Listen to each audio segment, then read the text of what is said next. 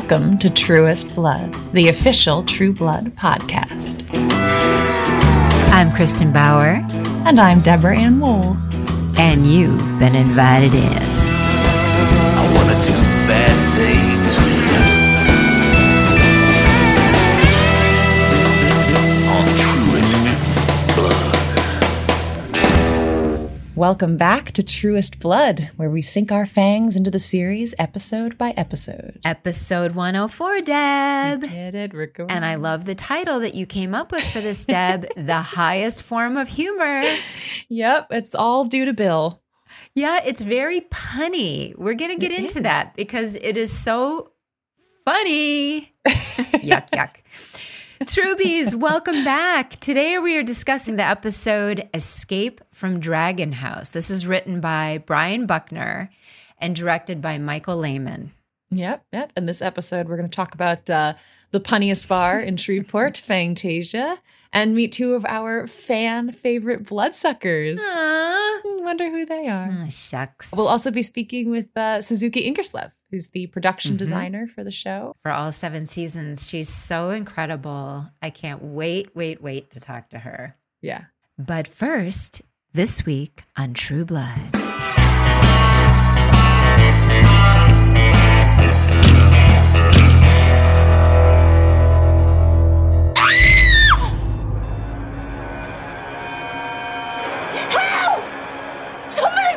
And we're back in Dawn's bedroom, where Sookie has just found Dawn deader than a doornail.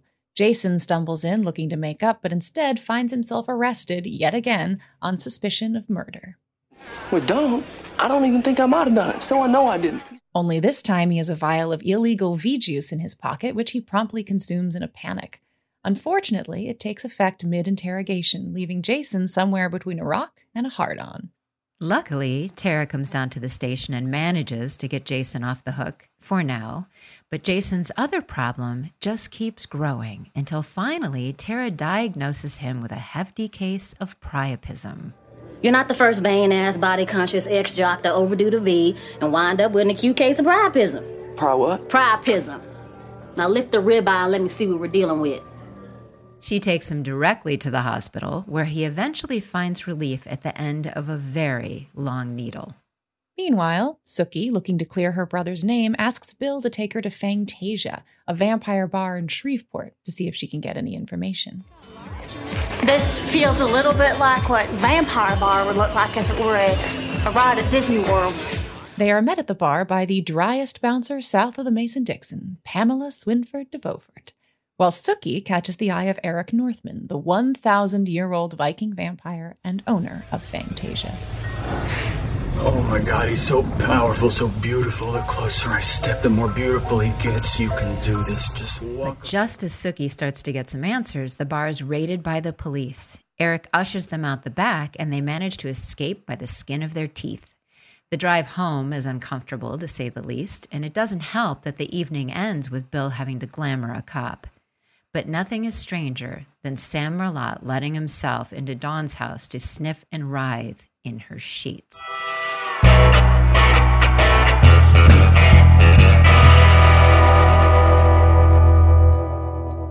Wow. So first of all, I think we can't really move into this. There's so much to talk about with this one episode. But first of all, we have to address that ending. We have to address that what WTF ending with Sam. I think it really threw a lot of people, and it's so smart. It's so because I think smart. Intentionally up to this point, Sam's been a little one note. He's been a little just the guy who loves Sookie. And now we're like, ooh. Yeah, we're thinking he's hiding super something. Normal. Yeah. And no. Most normal guy. No. So it's like, is he the murderer? They're definitely playing with that. Yeah. Right? What's up with when he puts the glove in his pocket, that was a great little moment.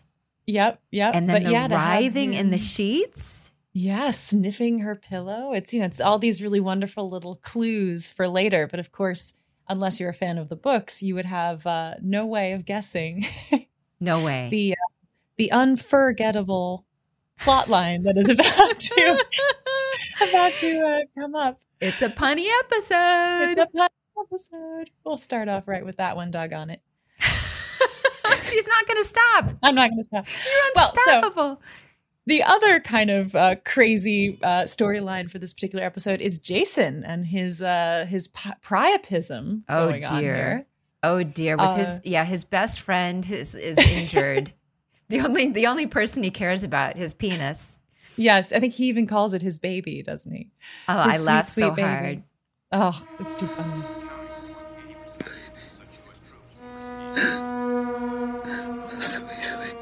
He had more emotions about that than Dawn dying. He did. That is very true. Well, and so here's an interesting BTS. So our writer, Brian Buckner, at the time that he was writing this episode and putting it together, his wife was pregnant. And I think he actually had to leave set to go be with his wife while she was giving birth. Yeah. And so I think he wrote this episode, which ends with Jason on his back doing deep breathing while he holds Tara's hand and a doctor reaches between his legs as his own sort of twisted parody on male birth. I think, it was on his mind at the time. Yes. And is this a good place to mention that Brian Buckner, the writer, yes, the director, Michael Lehman. So Michael Lehman is a specialist. He's a PhD in puns. He is. He can't stop himself. They're so good and so subtle sometimes that it takes me a minute before I realize that he's made one. But he just kind of sits there and stares at you until you're like, oh my God, I got it. That's what I was going to say. You only know a pun happened because there's this awkward pause where he stands there looking like a kid that just got told he's going to get ice cream later. Yes, exactly. And Brian Buckner hates them more than anything. Well, so a little background on Bucky, as we know him. He wrote for Friends for many, many years. And I think sometimes when you're coming out of situational comedy into a, high drama soap opera kind of show, Bucky was probably trying to switch things up and find new ways to be funny. And so it was probably a resistance there. So it was a real battle of wits on that set. It was. And, Bucky is so amazing. I have this feeling that a lot of Pam's great lines came from Bucky. In later years, which we'll get into. Bucky has an inner Pam. He has an inner Pam because he became showrunner and a lot of my great lines. At a certain point, I would go to the writers and say, thank you. And they would often say, that's a Bucky polish.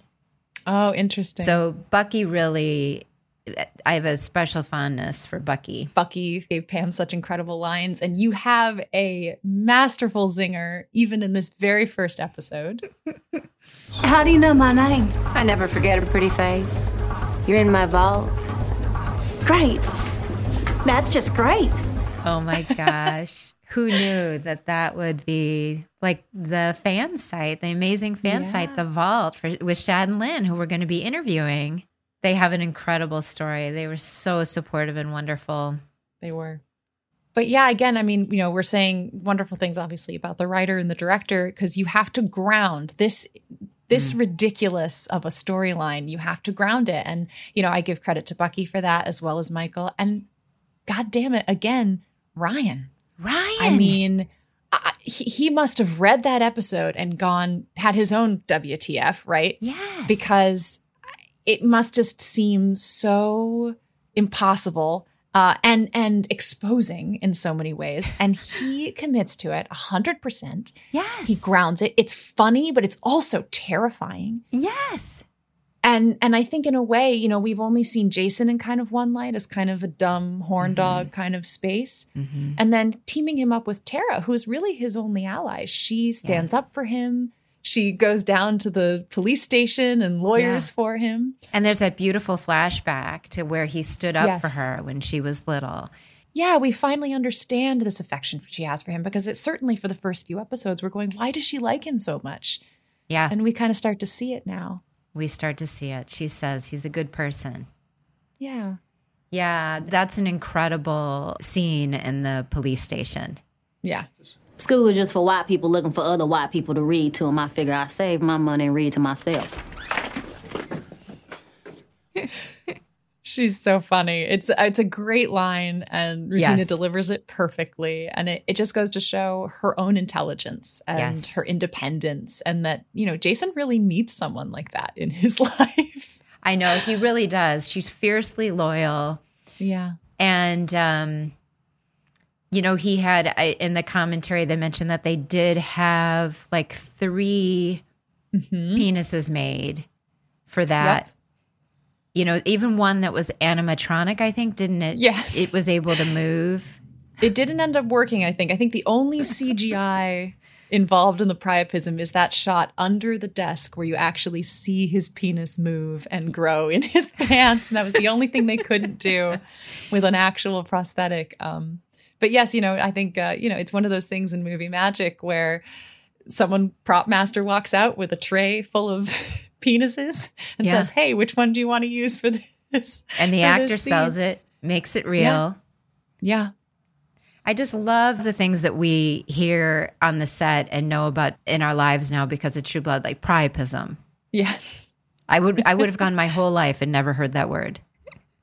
It's an interesting direction to go with Jason's character. His whole identity and his pride in himself revolves around his sexual prowess, right? So to take that away, not only is it weaken him physically, but it wounds his identity in a certain way. And again, I think by the end of this episode, we see Jason through Tara's eyes a bit more. Yeah, rather than the town's or Suki's. And we see what she sees in him, and that really she's the only one with an open enough heart to see that. Yeah. She's known him a long time. But most importantly, this episode, we head to Fangtasia, finally. Yay! Fangtasia. Fangtasia? You have to remember that most vampires are very old. Puns used to be the highest form of humor.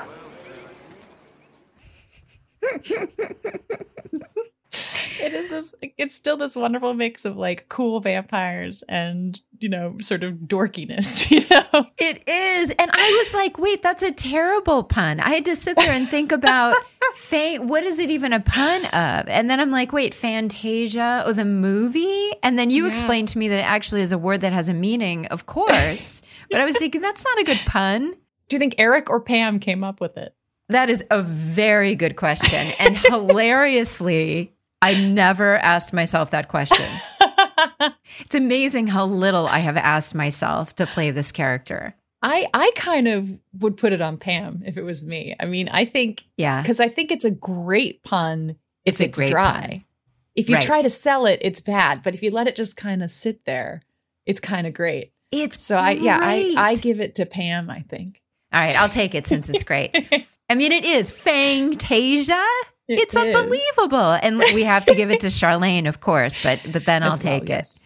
But then it's all Kristen and Pam's. Oh, dear. Oh, dear. So this is your first episode, Kristen. You are finally on the show. The world gets to meet Pam, who becomes such a fan favorite over the years for many good reasons. Who knew? Who I did not know.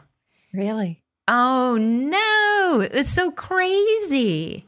Because I'm thinking back on it and want to make this like as efficient as possible. But it was just the craziest sequence of events because I had auditioned for it probably a month before. And it was Alan, another female producer that was just there for the first season, and casting, Junie and Libby, the amazing Junie and Libby. And there was no real scene, right? So they just cut together snarky Pam lines on like one page.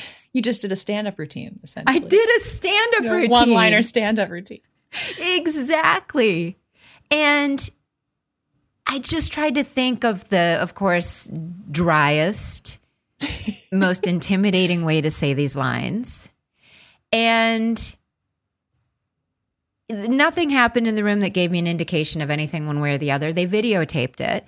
And then I have this wonderful protection mechanism after years of pain and suffering in this industry where I'm pretty able to forget about the audition. Even though when I heard HBO, Alan Ball, Vampires, I was like, I told my manager literally, stop talking, I'm in. Any more that you tell me will make me nervous. It was just a guest star, possible recurring at that point. So 3 weeks later, I get a call. They want me to come back in. There's no more people in the room. They just want me to do the same lines for the same two people. And I say, why? I'm on video. So I know I did something right, and I know they're unsure. Right. So all I can do is the same thing. Yeah. I wore the same outfit. I did it again. And then I got on a plane, went to the Philippines for a month. So I guess by the time I'm filming, it's been a couple months actually, because there was the strike. You had to leave the country to work. So I go to do some silly movie in the Philippines, and I get a text from, well, actually the producer got a text, and she said to me, we have to get you back. The day you finish filming, you've got to go straight to the airport because you start on something else. And I'm like, well, I haven't heard from my manager. What is it? And she goes, it's True Blood. And I said, I don't remember which one that was. Oh, my goodness. And she says, let me look if there's anything here. She's scrolling, and she says, oh, it's HBO. And I go, oh, yeah, cool. I wanted that one. So now I'm on the correct time zone for the Philippines by this point. Right. So I work all day, go to the set, go to the airport, get on a plane, fly all night. Fly halfway across the world, yeah. Literally, 17-hour flight. And then get off the plane and go straight to Masters FX for my fang fitting. Yep, because you need them right away. Need them right away. Then I go to my wardrobe fitting with the wonderful, incredible Audrey Fisher. Then I might have gotten to go home for the night and sleep nothing because I'm on the wrong time zone.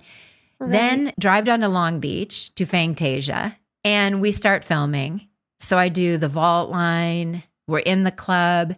And then it gets to be like 2, 3 in the morning, and we've got to fly down the alley. Okay, fly. I'm doing the quotes, air quotes. Yes, with the quotes. Right? So I don't know these people. I don't know Anna, Steven, Alex. I remember when he said that Swedish line, I was so tired. And he and I were sort of in our corners, like trying to figure out what we're doing with our characters. I was trying to stay awake. And that corset was longer than the crease where your leg meets your body, the hip crease. So I couldn't sit down. I had to probably keeping you up at this point. I'm like, this is why they had leaning boards. Right. So I am freaking delirious. I'm so tired. It's painful. And I remember saying to Alex when he said that line and they told me how to say my line back, I said, are you speaking Cambodian? And he went, no. And I thought, I don't think he's going to be fun to work with if I come back on this show. I was like, I don't think we're going to like each other. And then I go after dinner. Anna had said to me when she saw us going to dinner at 2 a.m, she said, don't eat. And I was like, huh? Why? She's done a lot of period pieces. Well, I ate. Oh. So they loosened my corset and I ate. This is a bad idea. So I go and I fall asleep. I wake up to them knocking on my honey wagon. I'm in the freaking honey wagon, which to actors, you know what that is. It's like, it's not good. Your dressing room on wheels. Yeah. Yeah. Your dressing shoebox on wheels. So I sit up and I'm like, where am I? Because I'm looking around and it's not my trailer in the Philippines. Right. So I don't know where I am. And the set dresser opened the door. She goes, it's time to lace you up. And I don't know what my face did, but she said, I'll come back in 5. Oh. She did. Lacing me up was excruciating. They take me into the alley, and Michael Lehman is showing me how we're going to fly. And it's a square piece of wood, plywood, that someone has drilled wheels into each corner. It's a skateboard, is what it is. It's a square skateboard. And there's a rope attached to the front and a rope attached to the back. And they're telling me that Alex and I are going to ride this thing down the alley. And I'm looking at the alley And I hear Anna, because this is the moment that started the 7 years of friendship. I hear her big, gorgeous laugh. And I look towards the laugh. And she takes my hand and she says, "You should see your face." Because I was like, is this a fucking college movie? Like, that's not, we're not going to look like we're flying. So I'm in heels. So I say, can I have some sort of flat shoes? So they bring, the only flat shoes they had were these enormous white sneakers in like a size 11. So that's what I'm wearing on my feet. In your corset and pencil skirt. Yeah. Yes. And we do the first take. Well, of course, when they start pulling the rope, I remember Alex and I were standing there on the piece of wood. And I'm looking around and looking at the ground. And I said, I just wish, and I don't know what I wish, but Alex said there wasn't so much slack in that rope. Because how are we going to stop?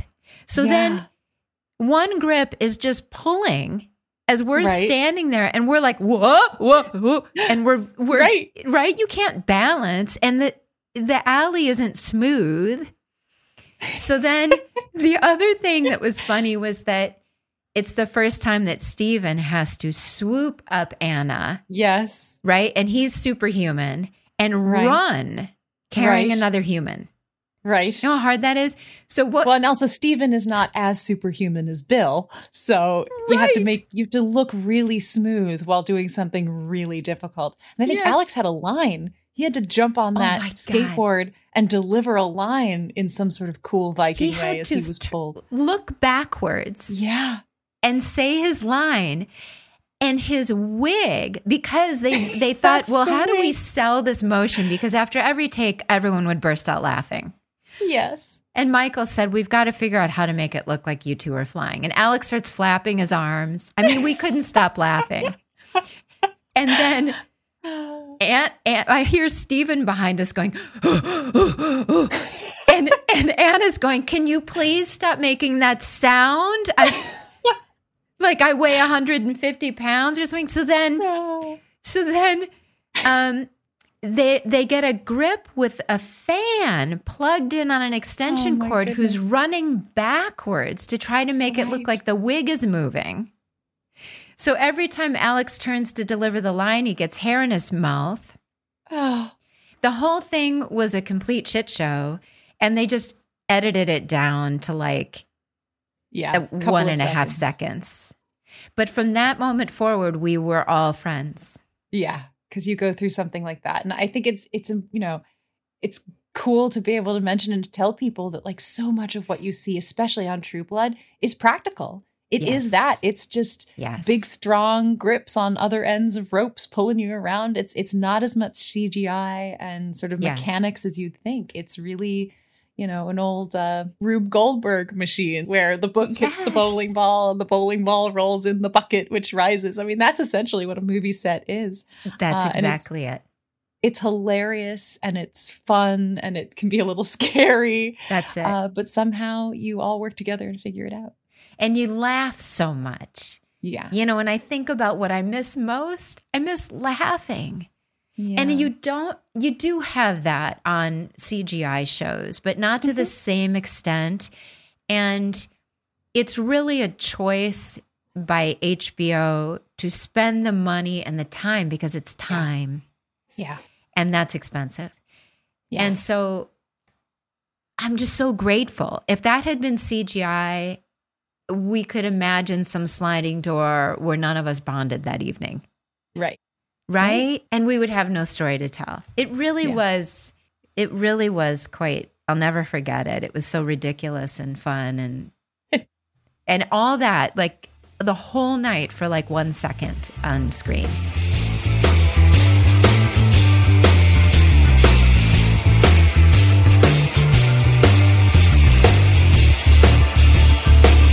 And now for a quick bite. Movie magic. Don't believe everything you see. Bill and Suki sure looked like they were driving through the Louisiana night, but in reality, they were sat still in a controlled sound studio. It's really quite a simple effect. Picture this. a car in front of a green screen. Grips vibrate the car ever so slightly with 2x4s wedged under the chassis.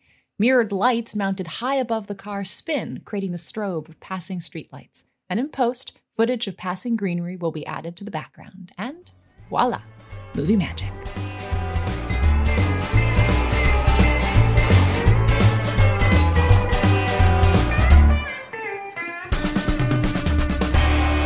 Now for our deep dive discussion, which is really going to go on for the whole run of the show, because prejudice is a theme.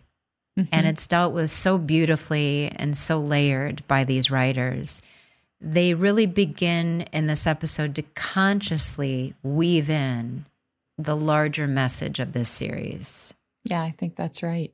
Mm-hmm.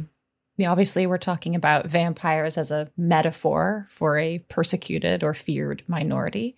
Yeah.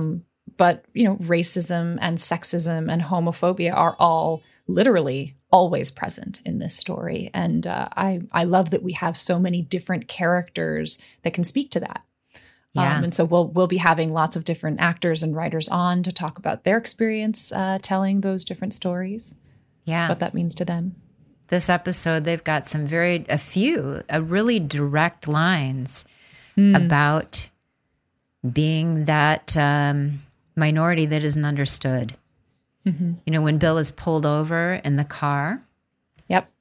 Well, I guess they're already stopped, but the cop comes up to them and is immediately suspicious and also treats Suki with disrespect. I do not take kindly to you shining your light in the eyes of my female companion. And as I have more than 100 years on you, I do not take kindly to you calling me son. So the next time you pull somebody over on suspicion of being a vampire, you better pray to God that you're wrong. Stephen, really, it's an intense moment on the show. It? But, there's something about giving voice to prejudice, but also to your own power. He's saying, do it at your own peril, which is, such a complex conversation to have, I think. Yeah, that line really moves me. Mm-hmm. And I think it is because he does have power. Yeah. Right? And so many in that situation don't. Yeah. We also have Suki and Sam having a pretty on the surface conversation about separate but equal. Yes. And even Sam, who purportedly supports vampire rights, doesn't want to have to mix with them. And so, that has historical implications, of course, as well. Yeah.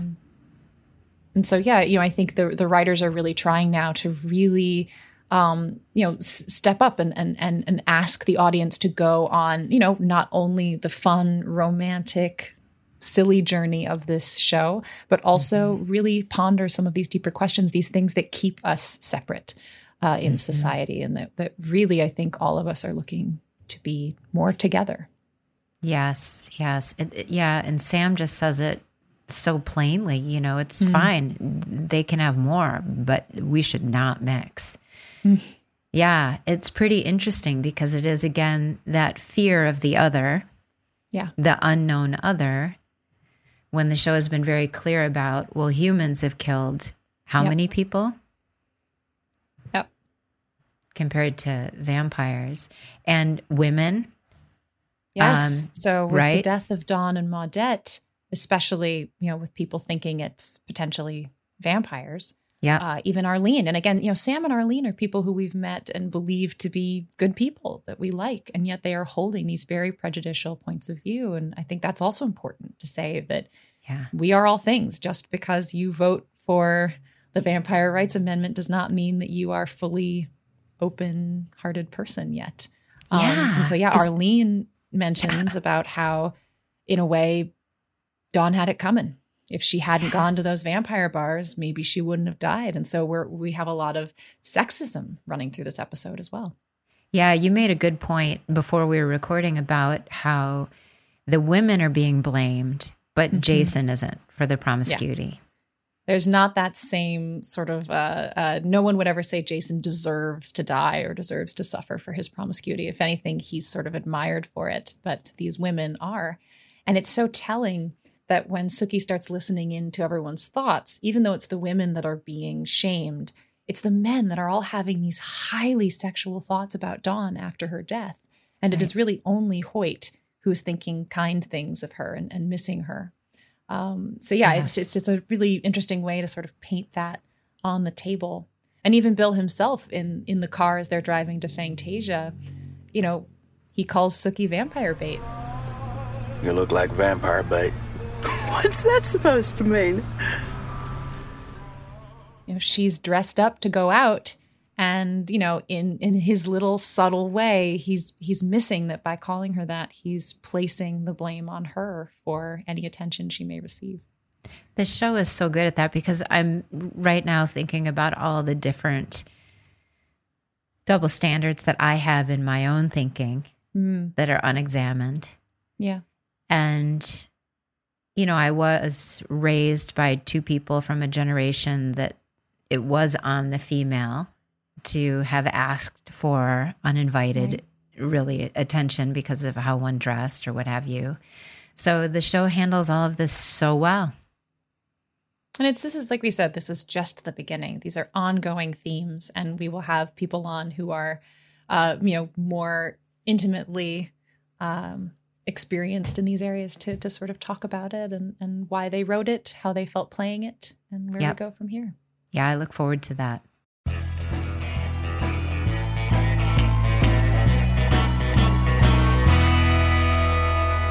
And now to talk about those fabulous sets. There's really no way to segue, Deb. So I feel like a newscaster now, segueing to the fun part. Well, we need a backdrop for all of these storylines, whether they are complex social issues or they are, Jason getting his ding dong drained.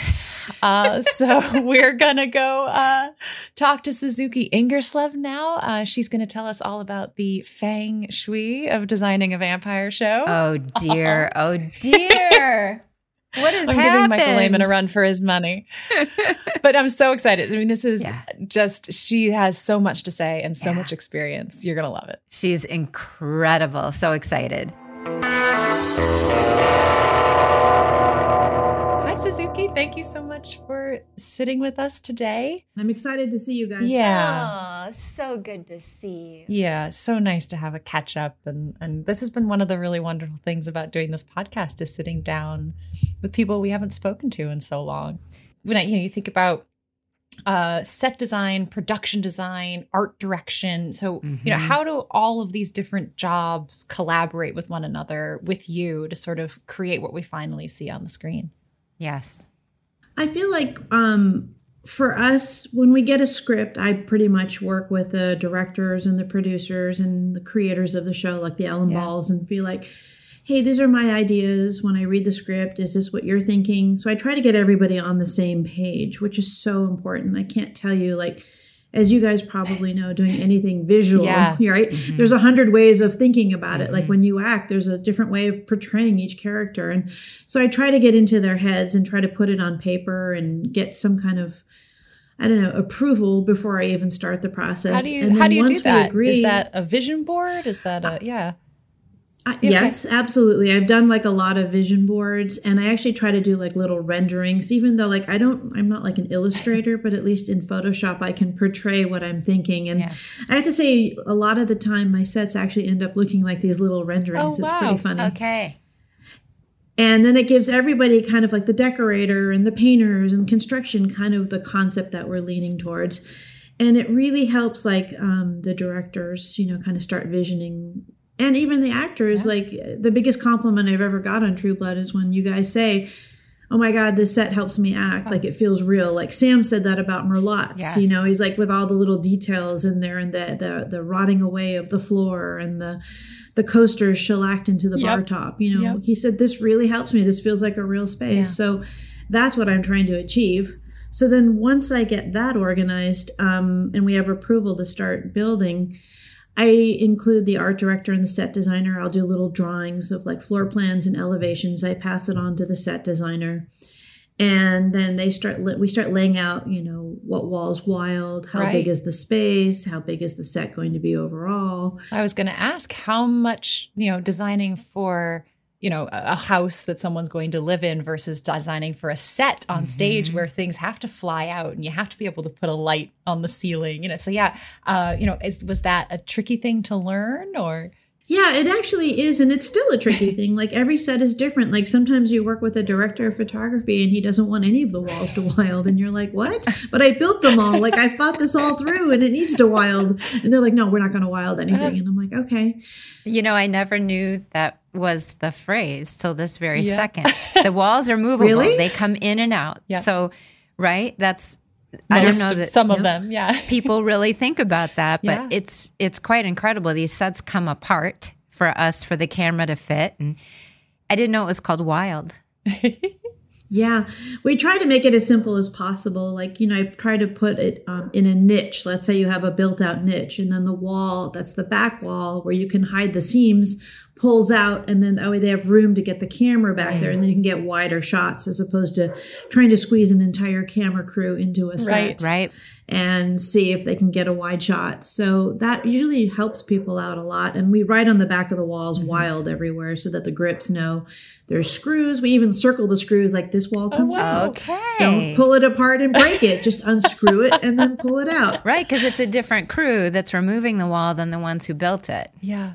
That's correct. So we try to make it, childproof. Right. I have more questions about that, but continue.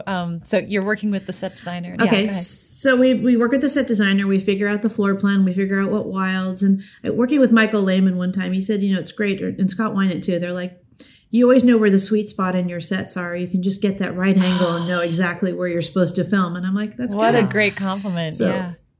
It really is. And so after I do that, then we start picking the finishes, the colors. Construction gets the working drawings. They start building. And then I'll work with the decorator and we'll sit down and try to figure out with Alan Ball and everybody else, like, what is this character about? What is Pam collecting? All that kind of stuff. Like, Suki and Bill, like, what are their living spaces, right? Bill's an old vampire. Does he have antiques and old things in there? Suki, her grandmother lived there, so it really shouldn't be her house. It's more her grandmother's house. So she lived during the Depression, so she wouldn't throw out a lot of stuff. They keep things, everything was, if it wasn't broken, you don't buy a new one. So trying to develop characters, before we, go too far and then get approval on that. And then once the decorator starts filling it in and building it, we involve the crew and lighting and try to get everybody to figure out how they're going to light the set, because that's just as important. Yeah. Well, I imagine obviously that's a combination between what the director of photography is going to do, but also practical lights, sconces on the walls, things that you have control over. And I think that's what's really become a big thing is like before, they used to light sets from the ceiling and now they're kind of just using practical lights. So actually the decorator and us have become very involved in the lighting. And so I try to build in as much lighting as I can, and I try to control it a little bit. Like when I did the vampire headquarters, we built in all that lighting so that we would know, like, with the water and everything, the waterways were all lit up. That way we kind of can control it, because I hate when it looks fake. Yeah. I mean, I just, Deb, you said you had somewhere to go? Because I have 1,000 places to go. Related to all of that, I think about things like, again, designing a set or a space specifically to be filmed in. And obviously you're taking into account wild walls and where to put lights and things like that. But I always think of Merlotte's and the genius of Merlotte's being that roundabout, that you can take a camera in a complete circle around that set. And the number of times that directors utilize that with Steadicam or tracking shots, oneers. And again, I'm curious from your perspective, are you thinking about that right from the beginning and how to give directors great angles or great movement? Or is that sort of, come from their inspiration off of what you've created? That's a great question. And yes, I always think about that. Ever since the invention of like Steadicam, Yeah, right. I have to tell you, every set I do now, I think about that because they always did those long walk and talks and like West Wing down those hallways. And every director wants that now because they always want movement in all the shots. So when we did Merlot's, I thought, how can I connect all this? How can they follow them through, go into the kitchen? Because I felt like Lafayette was such a part of that set as well. And he was always in the back. And you knew that they were going to always want interaction between the front and the back of Merlot's. So we always design that in. And then every director that comes on, no matter how many years you've been doing the show, wants something new on the set. And it's really hard. It's like, okay, this set's been shot like, I don't know, 80 times. But yeah, try to go find that interesting shot that nobody's done yet. So I try to keep it as flexible as possible because I know that they do get bored when sets have been around for a long time. Well, that's curious then. So a new director coming on to shoot a set that you made possibly 7 years ago. How much are you continuing to update the year after year after year? I mean, obviously, like when Bill's house went from being decrepit to being fancy, that's a big update. But just, it's the smaller things, or just like you said, a new director wanting a new angle. Are you still involved at that point and helping to make that happen? Usually on a permanent set that we shoot all the time and becomes like a staple of a show, we don't upgrade too much. They have to kind of like learn to live with it. And and I think audiences appreciate that. Like, when you do a lot of locations and sets, people like to go back to the same place because they feel comfortable there. Like if you ever watch a show and there's like way too many like sets in it, you just get like, you lose interest. It's too choppy. But when you go back to your favorites, like some of the best shows have been written in like 1 or 2 sets. I got to Cheers, right? It's just crazy. It was like 2 rooms. 2 rooms. Sometimes they went to her house. But yeah. Season 8. And then you feel comfortable, right? Yeah. You're very happy being there. You see Merlot's, Merlot's. It's not a big surprise. And that, sometimes like when you're shooting sets, like a director will be like, oh, I want to add this, but it's a direct pickup from the previous episode. And you always have that little battle of like, okay, no, the vending machine is not going to go in the police station because we just shot it like 1 episode ago and we just saw it. Right. Even though that was 6 weeks ago shooting for us, it's 1 second for the audience. Yeah. 1 second, right? I know. And they always like, well, I want a vending machine. I'm like, not going to happen. So now a lot of sets are, of course, Fantasia was an actual bar that we went to. So you have to deal with, on your website, it's incredible to see the transformation between a location that you find. Now, I don't know. I just picture you driving around LA, knocking on doors and combing 2 hours outside of LA. How do you find these locations? And the transformations in them are so extraordinary. And again, you must be looking at a whole bunch of things. Can we shoot in this? Where can trucks park outside? How much time do I have to transform it? Yep, you got that right. So luckily we have a locations department and they help us. So they'll go out and they'll know if some places are registered on film sites that you can film in. This particular bar in Long Beach, somebody had known about and they went down there to scout it. And I saw the pictures and Alan saw the pictures. I mean, we give them direction. We were like, we don't want this to be like in the middle of nowhere or some creepy restaurant. Right. Alan Ball thought it would be really funny to be in the middle of a mall, like a strip mall. Oh, yeah. And that's how we started looking for this club. And somebody said there's this place, in Long Beach that has, a bar in the middle of a strip mall. Like, oh my God, we have to see it. Isn't it called Alex's Bar? It's called Alex's Bar in Long Beach. Pretty and perfect. We loved it. We thought it was so great. And it had, already great bones. Like when I try to find locations, I at least want to find some great bones in there that we're not redoing an entire like place. So this was already black with the red and the leather bar and all that stuff. And then we brought in our own decorations and that stuff, which isn't, which is pretty normal for us. And we really wanted to make it special. So we did some research and we saw a lot of like velvet paintings. And we're like, oh my God, we've got to do velvet paintings. So that's how we did all those crazy ones in there. I have one of them. I have the one. Do you? Yes, a bush biting oh the my God, Statue that's of the Liberty. best one. It's great. You know what? We saw that not as a velvet painting. It was on the Colbert Report or one of those shows. And we contacted them because we have to clear everything. We can't just steal it. And we said to them, oh my God, can we pay you some money to use that? We want to make it into a velvet painting. And they were like, Just take it. You can have it. You're kidding. And so we did it. Rapport. Yeah. I know. And so we did this kind of velvet painting of it all. And we found this, like, I think he's in prison. This guy who from prison paints like velvet painting. Wow. I kid you not. How And he perfect. painted some of those. Oh my gosh. Yeah, because there was a Clinton one. Uh-huh. And there's a Clinton one. And then one of our key grips had all those tattoos. So we did him. Yeah. And I can't remember what some of the other ones were, but Maggie, our art department coordinator, we did one of her, and it was turned out so great and so funny. So we loved incorporating all that weird stuff onto the walls. And the interesting thing was, I think it was like fourth season, our painter, Billy Budd, had throat cancer and he was going through chemo, and he had one of those masks that you have. So when he finished and he was clear and, everything was good, we put that on the wall. And I have to say, that was probably the scariest thing that we've ever seen on the wall. Just seeing that face mask, we're like, oh my God. I didn't even know that. Yeah, I have to look back. When we start watching those episodes, I'll keep an eye out for it.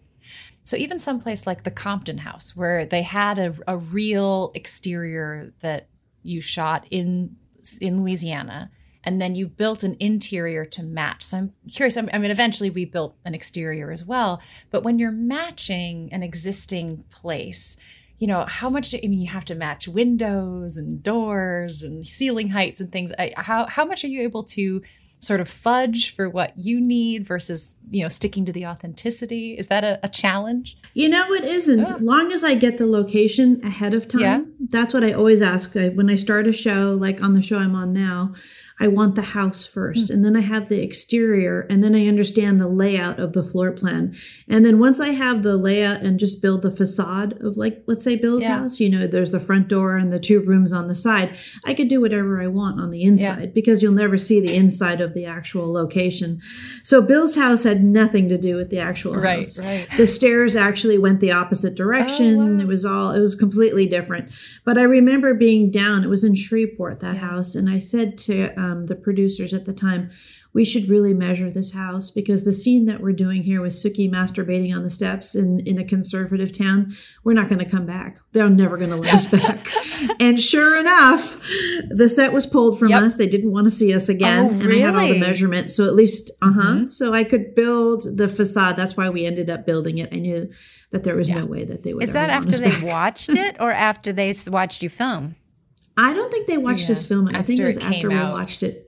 If they came out, that they saw all that. And we just knew that was just going to be the case. I mean, everybody goes, it would have been easier if you shot this whole thing in Louisiana. And I'm like, no, it would not have been. As hard as it was to make LA into Louisiana with all the Spanish moss and the greenery, I said it would have been much harder to film in Louisiana, because they really didn't want us a lot of places. We lost like 3 locations because they said they don't believe in vampires. And they were very religious, so it would have been much harder. And I'm happy that we did it in LA. Well, yes. Oh my gosh, that's so funny. They don't believe. I was going to say, we don't believe in vampires either, but it's like, well, it is a fictional show. So I do have a question about Compton House, because we were there. Yeah. Okay. So, because that's where I spent most of my time, really, out of most of the sets. So while we had like when we needed it, Bill's bedroom or my bedroom or things like that, it really was that foyer and those 2 rooms were sort of Bill's house. And I'm curious, when you're designing that kind of a space, do you do the whole house? Do you know what's behind the door, behind the stairs? Or is that a waste of time? Or like, what does Bill's kitchen look like? Do we care? Like, I don't know. I'm just curious. Obviously, he's not using it, but no, obviously. But it's there, I assume. But it's there. And I have to tell you, coming from an architecture background, I have to know what the house looks like. I love that. So I do. I sit there and I figure it out. I'm like, okay, this door would go to the kitchen. This door would be like a servant's entrance. This would be the back stairs. Like, I have to have that all worked out in my head, even though you will never see it.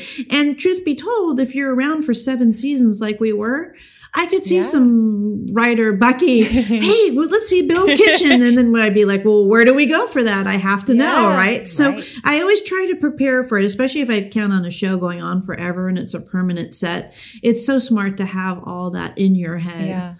Well, and similarly with the past of a space, I mean, you talked about, Gran's house, she was there during the 30s and what she would have kept.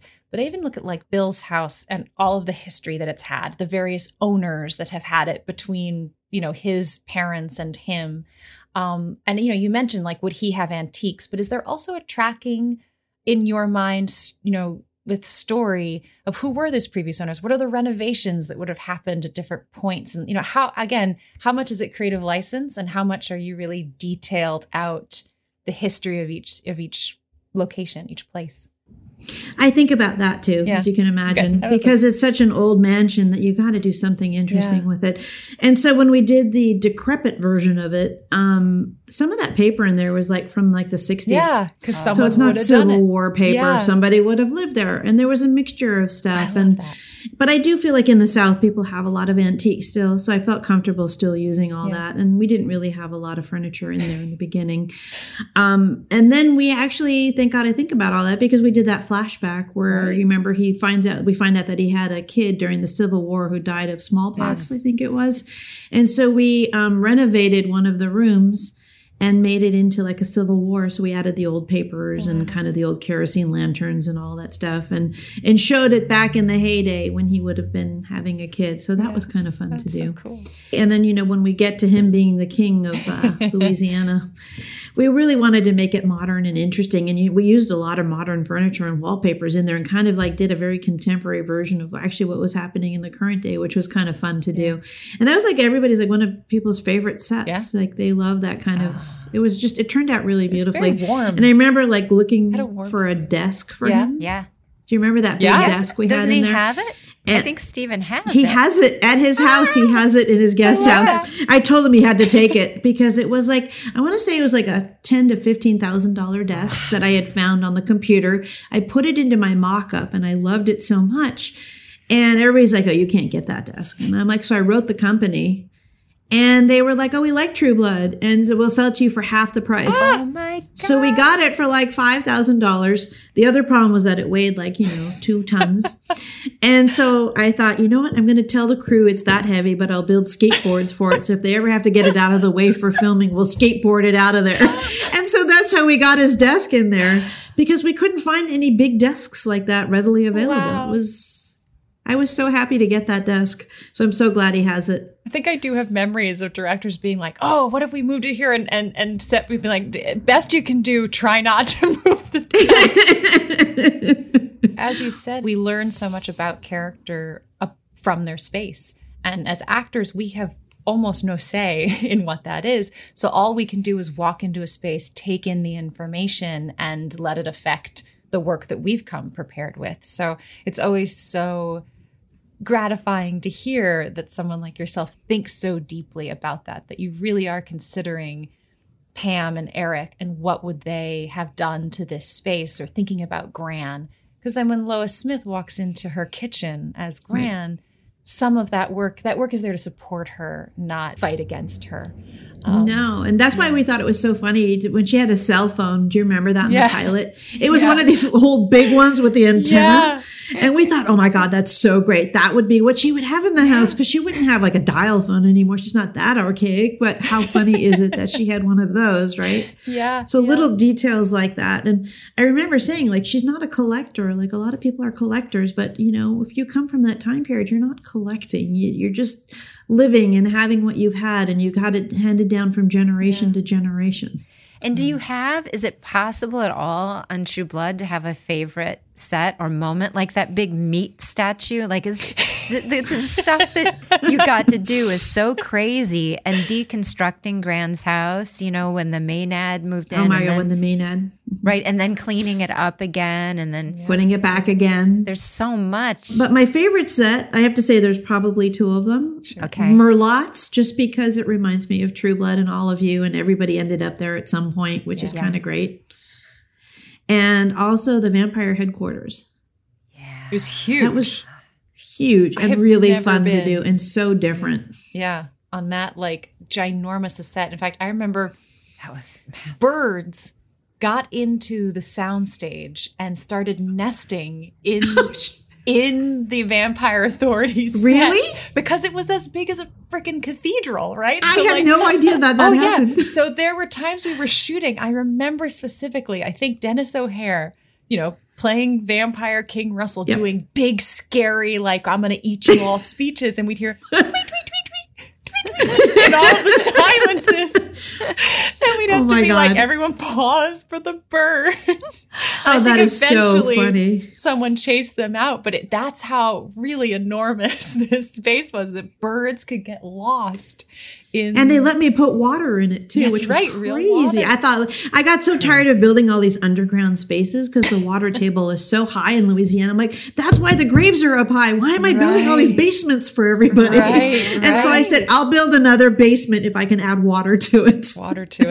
It feels extraordinary to me that HBO built those homes. You know, and on Greer, the foyer and the 2 rooms on either side. So I always find it fascinating because viewers don't realize when Suki walks up to the house, it's going to be, or Bill or whoever, it's going to be at Greer at 2 a.m. and 19 degrees. And then when they walk inside, it's a whole nother day. It's a separate day on a separate shoot day. It's incredible. I mean, is that just huge HBO budget that they could just build these exterior homes? Well, you know, when you build sets, it's because they're long term. So if you think about Bill and Suki's house, there was no way that there was going to be a neighborhood with that much property around it was going to want us to come back week after week. And it costs a lot of money for us to redo things. Like, it's never just you go to this house and you shoot it. You know, we do a lot of work. So to go back and have to restore it, then come back again and redo it again and just go back and forth.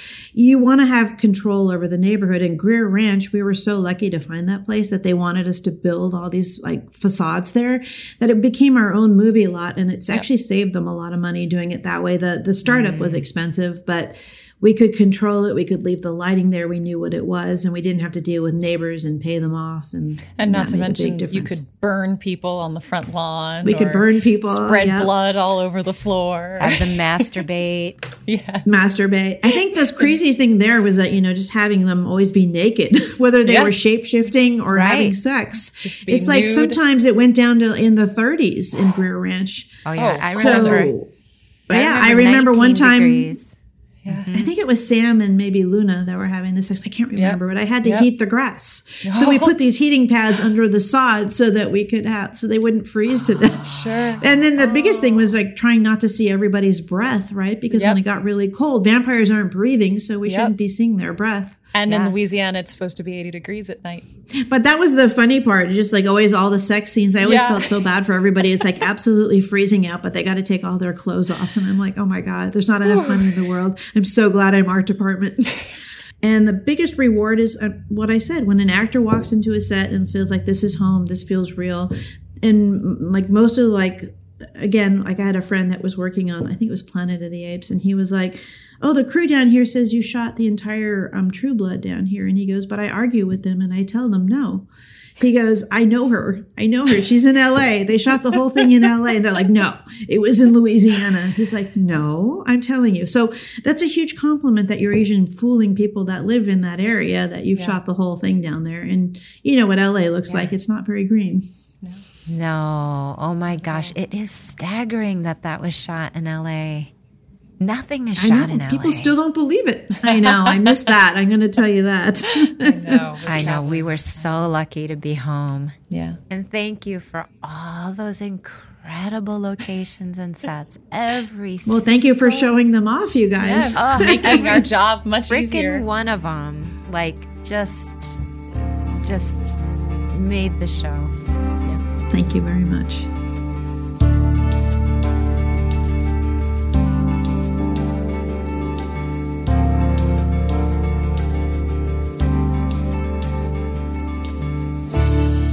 So that was incredible to reconnect with her and hear her story. And she's so detailed, and all of her answers, she had something fascinating to say, and really clear about her process and what's important to her. Just one of my favorite interviews. Yeah, her purpose, why she loves doing it.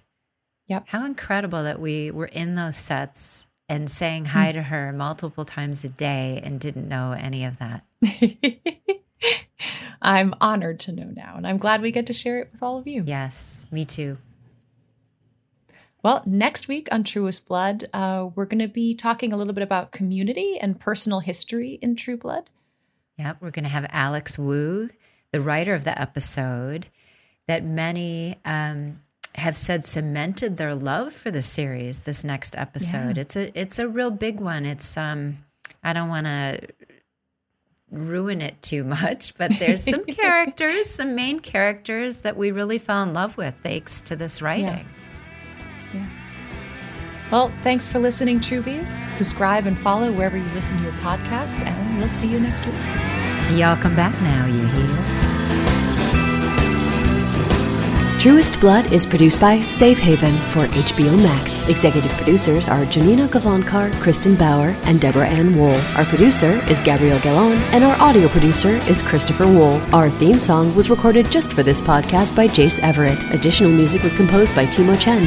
And remember, you can watch all of the original episodes of True Blood on HBO Max.